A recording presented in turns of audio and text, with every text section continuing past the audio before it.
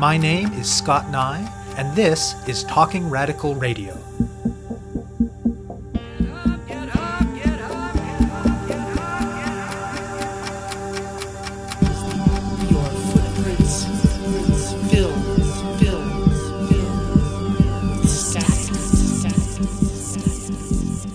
Hello and welcome to Talking Radical Radio, where we bring you grassroots voices from across Canada. We give you the chance to hear many different people who are facing many different struggles, talk about what they're doing, how they're doing it, and why they're doing it, in the belief that such listening is a crucial step in strengthening all of our efforts to change the world. On this week's show, I'll be speaking with Tim McSorley. In Canada, as in all other liberal democratic states, rhetoric about the supposedly robust space that the state concedes for democratic dissent, debate, advocacy, meaningful participation, and protest has always exceeded the reality. There has never been a point when social movements and communities in struggle in Canada have not been able to point to ways that those things are in some sense lacking.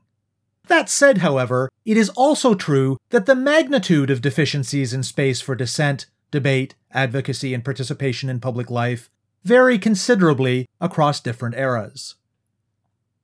The organization Voices Voix, or often just called Voices, was founded in 2010 when more than 230 organizations signed on to a declaration that began, quote, "Since 2006, the Government of Canada has systematically undermined democratic institutions and practices and has eroded the protection of free speech and other fundamental human rights," end quote. The declaration then went on to identify some of the ways in which the Conservative federal government led by Prime Minister Stephen Harper had done those things. From the initial declaration, Voices went on to become a working coalition. The group has a part-time coordinator, but most of its work is done by volunteers, particularly a volunteer editorial board.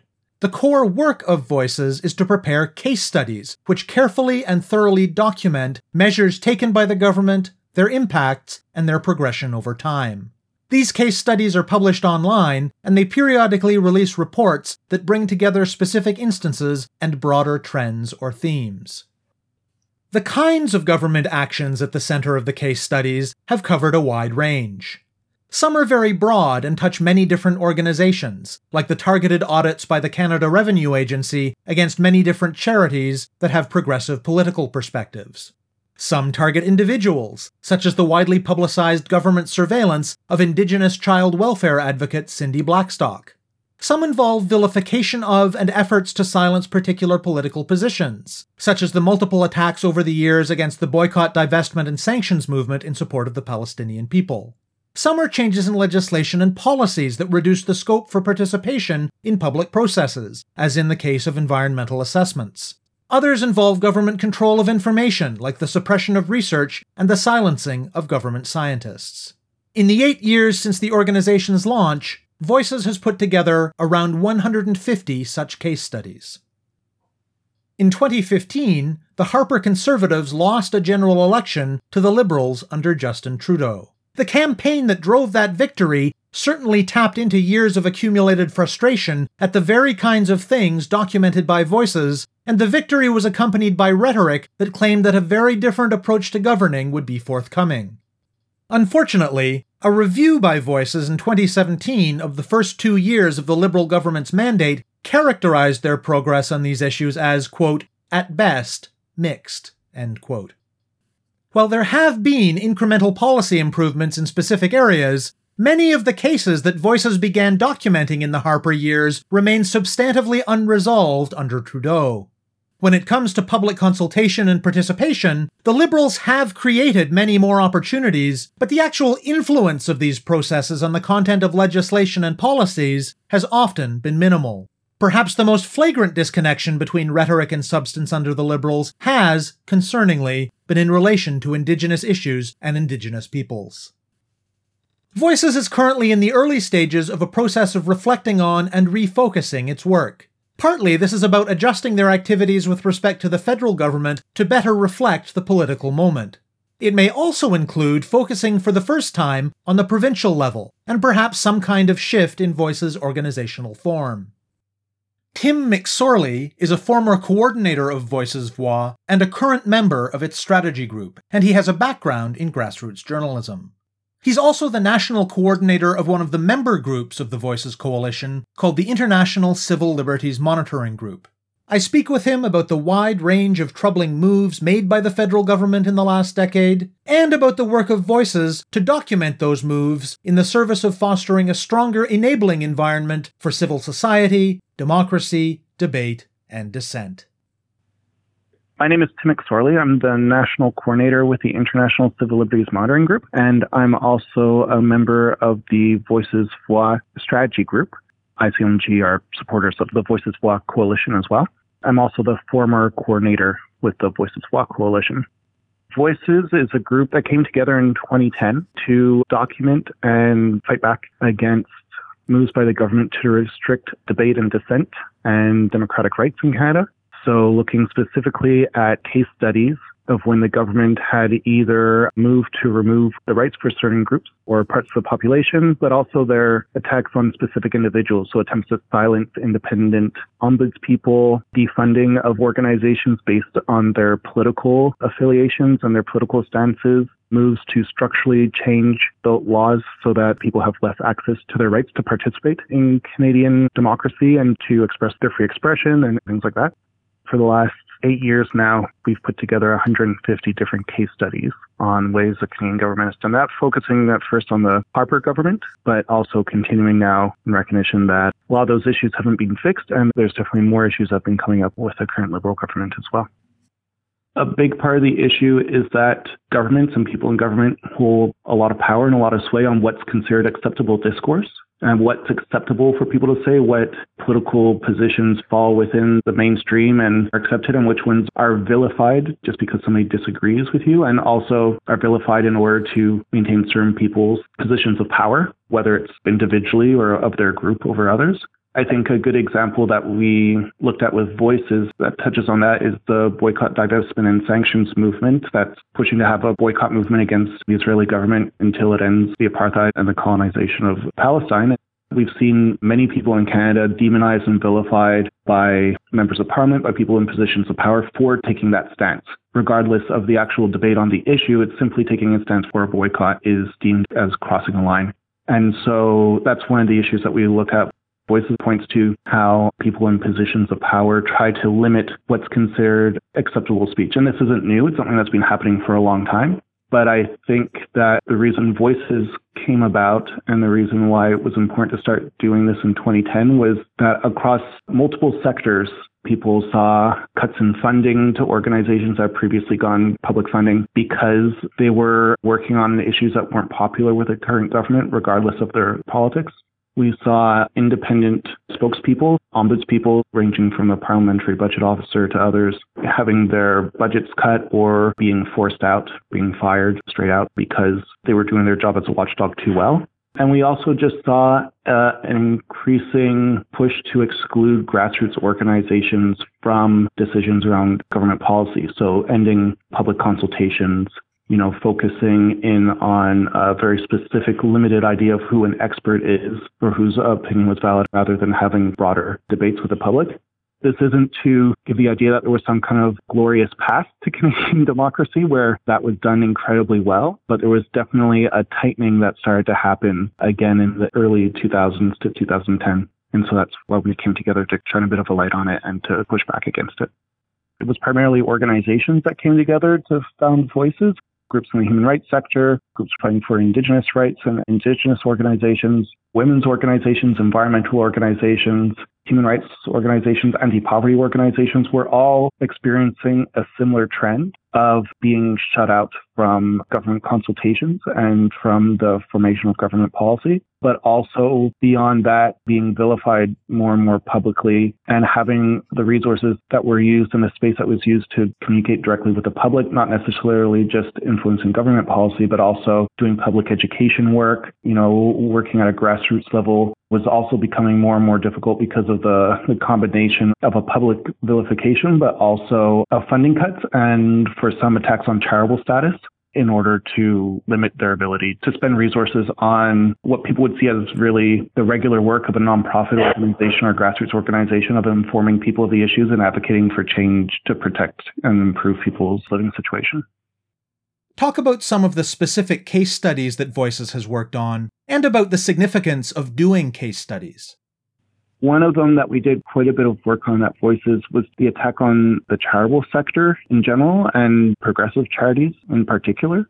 Starting in around 2008, the government set up a new fund for the Canadian Revenue Agency to investigate charities and whether or not they were meeting the letter of the law on carrying out charitable activities. And I think it's important to note that Canada has a very restricted view of what's considered a charitable activity. And so even though most people would think it's common sense, charities aren't allowed to spend more than 10% of their resources on advocating for the change in a particular law or pushing for nonpartisan political change. So if you're an anti-poverty organization and you believe that a particular law should be changed in order to help eliminate poverty in Canada or support people living in poverty in Canada, if you spend more than 10% of your resources on that or encouraging people to take action on that, then you could lose your charitable status. It's an incredibly old law and hadn't been enforced in a long time because it was felt that charities should be engaged in public debate, and that could include speaking about particular laws. It's not to say charities weren't following that 10%. They did, but it wasn't something that there would be targeted audits to specifically try to catch charities for going past that 10%. But in 2008, around then, the Conservative government created a special fund under the premise that there was this growing nefarious activity among progressive charities in particular of breaking these rules. And it came at the same time that in the House of Commons, they were publicly attacking environmental organizations who were opposed to the Northern Gateway Pipeline and to other extractive industry projects and describing them as foreign-funded radicals and things like that. So the timing wasn't coincidental. And those audits essentially tied up hundreds of thousands of dollars in progressive charities' money, ranging from groups like Environmental Defense to Amnesty International to Alternatives in Quebec and others. Canada Without Poverty. The Canadian Centre for Policy Alternatives was another one, and really stymied and limited their ability to do their work because they were tied up in these audits. And some of them were then accused of going beyond their mandate to the point where some were told that eliminating poverty isn't a charitable mandate. And instead, I think it's only reducing poverty is considered a charitable mandate. So we did a lot of work around documenting the cases of charities that were facing these audits and the chill that it created among charitable organizations in general to advocate for change because they were worried about being audited and going through a similar process. And looking also at the charities that were seeing their status threatened because they advocate for progressive change in Canada. So I think that's a big one, and it's one that I think of a lot because it had such a wide-ranging impact on not just one particular sector, but really affected environmental charities, anti-poverty charities, human rights charities, and really threatened some major organizations' existence in Canada, and it's still not resolved. That's a big one that we worked on, and I think that points to the importance of documenting these things so we also know what needs to be fixed afterwards. Our day-to-day activities were really around documenting and publishing. So our focus was really on case studies. And I know the case study I just spoke about because I think it's so important was kind of about a more general policy in a general sector. But also a lot of our work was on the cases of individual organizations and individuals who were targeted. And so a lot of our work was reaching out. So following the news, reaching out to organizations and individuals who we saw having their positions attacked or having their capacity to engage in the work they were doing undermined, as well as trying to build links up that people and organizations would know to reach out to. For example, one of the case studies that we also worked on was regarding Cindy Blackstock, an Indigenous human rights advocate who's fought extensively to protect the rights of Indigenous children in Canada, and the fact that she and her organization were targeted for surveillance throughout her work and were excluded from government meetings. She in particular was systematically monitored in her professional and personal life. And actually, the Privacy Commissioner found that the government surveillance had violated the Privacy Act. And so we worked on tracking those individual cases as well and trying to bring them a little bit more to light, but also trying to make sure that we had a well-documented history of all these things that were happening across different sectors. Often it's hard outside of media and journalism, which we know is also kind of stretched in what they can cover and what they do cover, and also are affected by their own editorial decisions of what to cover. It's rare that we have an archive and a clearly organized history of impacts of social movements, of government attempts to undermine and attack those social movements, to give an idea of where we were at that particular point in time, what the impacts were, and the importance of, following and supporting those cases, and how together they represent and show the systemic issues at play. So for me, a really important part is just to have these clear cases that we try to continue to update, but to really just have this documentation from a human rights perspective, trying to be, very fact-based. That's always something that's been important for our work, is to focus not so much even on the debates around the issue being attacked, but more just on what the attack or what the attempts to undermine are and what those impacts are. Having that both as a record of what happened, but also hopefully as a measure of what needs to be improved in the future. I know from my work now at ICLMG and talking with other organizations, having this kind of benchmark of what happened to be able to also track what needs to be improved and what the current and future governments need to fix is also an important part of what we've done at Voices. What sorts of organizations belong to the coalition? When we first started in 2010, we had about 250 organizations endorse our declaration, become members of the coalition. As coalitions go on, sometimes the membership is still supportive, but it's not as active. So right now, we still have 250 organizations that have endorsed the declaration. About a dozen of those are still very active in the coalition, in the day-to-day, month-to-month kind of operations and helping to monitor the cases that we work on. So that ranges from groups like Amnesty International to Oxfam to smaller groups like CODEV Canada and others who work on humanitarian issues. It is a wide range of organizations that signed on at the beginning. Right now, we're at a period of refocusing the coalition, of re-engaging with our members to see what right now is the most important aspects for us to be working on and to see how groups want to move forward with these 150 case studies that we've put together. You talked earlier about the origins of Voices in particular circumstances during the Harper era in Canada. How have things changed and how have they not changed under the Trudeau government? There was kind of an immediate change that we observed with the Trudeau government of re-engaging in consultation processes. So reaching out to civil society groups, reaching out to grassroots organizations to engage in consultation on new laws and new policies that the government wanted to bring in. That changed the political dynamic because one part of what Voices was responding to was the fact that the Harper government was not interested in engaging in consultations and reaching out to organizations to get their feedback on different policy decisions and on new legislation. The flip side is that while the Trudeau government has been engaging in a lot more consultation, there's still a feeling that those consultations haven't necessarily been reflected in the legislation that's come out. Maybe more so than in the previous government, because at least there is some consultation, but there's also some concern that the consultation has been, at times, consultation for consultation's sake, and that it hasn't actually, at the end of the day, improved the concerns that are brought up during these consultations and made sure that they're included in legislation and in government policy. In general, people would say that the government is more responsive, but not as responsive as they try to appear through the consultation process.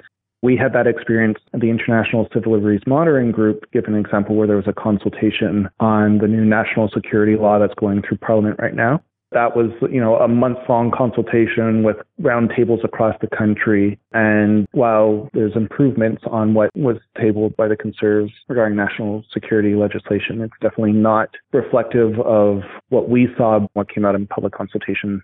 So it's changed in that way. And if anything, it's made the work at Voices a little different in that because groups are being consulted and there's a feeling that there is a greater openness, that the urgency that brought people together to form Voices in the first place kind of abated a little bit because there was a feeling that things would improve. But 3 years in now, definitely the sense is that it's good that Voices has continued to do its work of monitoring the government because despite the promises of more openness and more consultation, that we haven't seen the results on the ground in the legislation and in the policy decisions.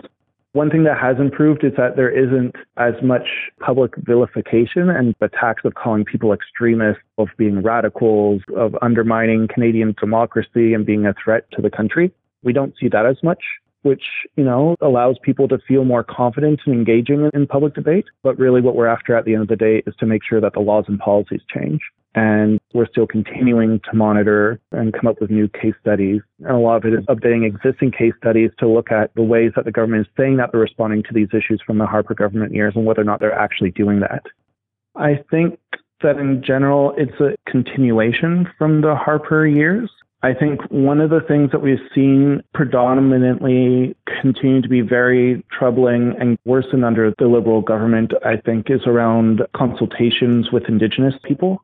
We could make the argument that there's a worse situation with the Liberals where by their rhetoric that they believe in informed prior consent and that they want to consult and that they will respect Indigenous communities' rights, but then at the same time have continued many of the policies of the Harper government when it comes to consultation on energy projects. So, for example, if we look at the Kinder Morgan pipeline, while they say that they're willing to engage in new consultation following the court case that said that they didn't engage in adequate consultation with First Nations communities and Indigenous communities, they gave 11 days for people to register and submit their concerns and be able to participate in this new round of consultations.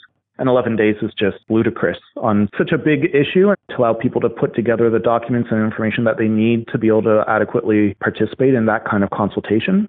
So while that isn't necessarily new, because we saw that happening under the Harper government, I think it's particularly troubling that the rhetoric would change to give an appearance of not just more openness, but of actually becoming so open as to meet the standards laid out in UN agreements and then to fall so short of that. In some ways, it's even more problematic than having a government that is just clear about not willing to live up to those standards and then not doing it, versus a government that is willing to embrace the rhetoric around it and then continue to fall so short. How do you clearly differentiate the work of Voices from the ways that in recent years the far right and white supremacists have tried to co-opt language around debate, dissent, and free expression to advance their oppressive agenda? That's definitely something that we've had to consider.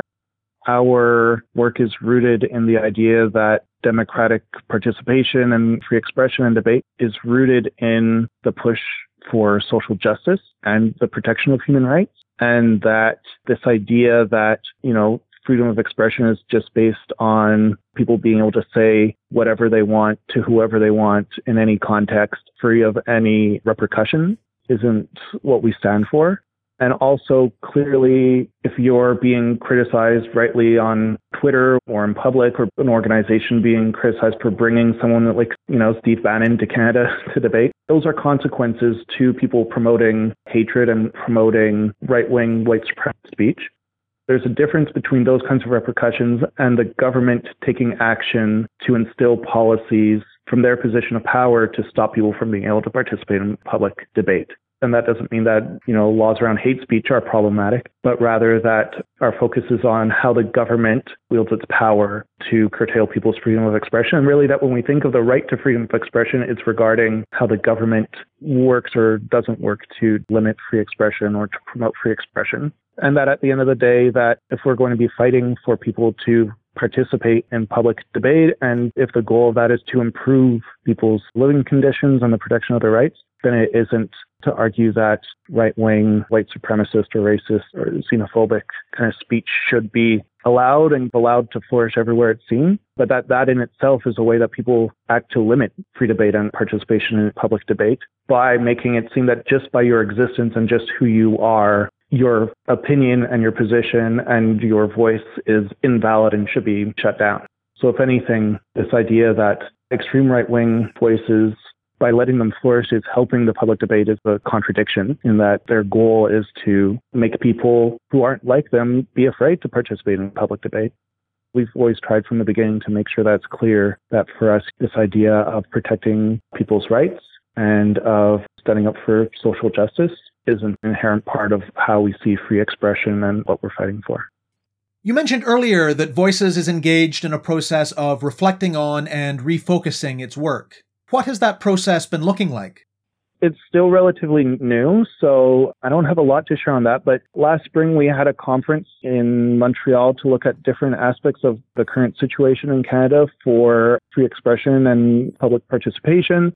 Part of that was looking at this term that's used a lot more, I think, in international NGO discussions around the enabling environment, they call it. So what laws and policies do governments put in place that help people participate and allow people to better participate in policy making and decision making and things like that, versus laws that reduce public participation, whether it's, categorizing certain groups because of political positions as extremists and even terrorists under national security laws, versus even laws and ways that the government approaches it that exclude people with disabilities from being able to properly participate in consultations. So we looked at that and we're reflecting on what came out of that conference to see what would be important to focus on now. And also, as I mentioned, because we're in a context now of a government that is creating new spaces for consultation, how do we look at that and how do we engage? How do we document that kind of process and look at what's good about it and also what the drawbacks are? Part of it, too, is that we've also realized that our focus has been purely on the federal government up until now. And we've been talking about expanding that to look at provincial governments and different levels of government that themselves are now taking different steps to limit public participation and to really vilify people with opposing and progressive political views. So looking at the Ford government in Ontario, looking at a potential Jason Kenney government in Alberta in 2019, the recent election in Quebec with the CAQ getting in, and really considering what our next step might be for that. And also for coalitions over time. Part of the power of Voices has been as a coalition and bringing groups together, but also as we've developed this bank of case studies and developed a bit more expertise among the editorial board and editorial collective that's been working on it, while we would want to continue to work in conjunction with those members, really looking at whether or not a coalition is really the best way to frame the organization, or if it's more to look at it as more of a research and documentation organization that works to support these organizations across the country. And what's the most effective way to use our resources? Because something we haven't really talked about, but Voices resources, there's one part-time coordinator, but it's all volunteer, apart from just the coordinator who helps make sure that, case studies go through an editorial process and get posted online and that the website's maintained and things like that. Really, it is all volunteer run. So also looking at, with those volunteers who are involved, what's the best way for them to be putting in their time and effort to keep this project going, and what can have the most impact as the political context still changes. You have been listening to my interview with Tim McSorley about Voices Voix. To learn more about their work, go to voices-voix.ca. That's voices-voix.ca. To find out more about Talking Radical Radio, the guests, the theme music, and the ways that you can listen, go to talkingradical.ca and click on the link for the radio show. On the site, you can sign up for email updates or follow us on Facebook, Twitter, iTunes, SoundCloud, and other platforms. I'm Scott Nye, a writer and media producer based in Hamilton, Ontario, and the author of 2 books of Canadian history told through the stories of activists, published by Fernwood Publishing. Thank you very much for listening, and I hope you tune in again next week.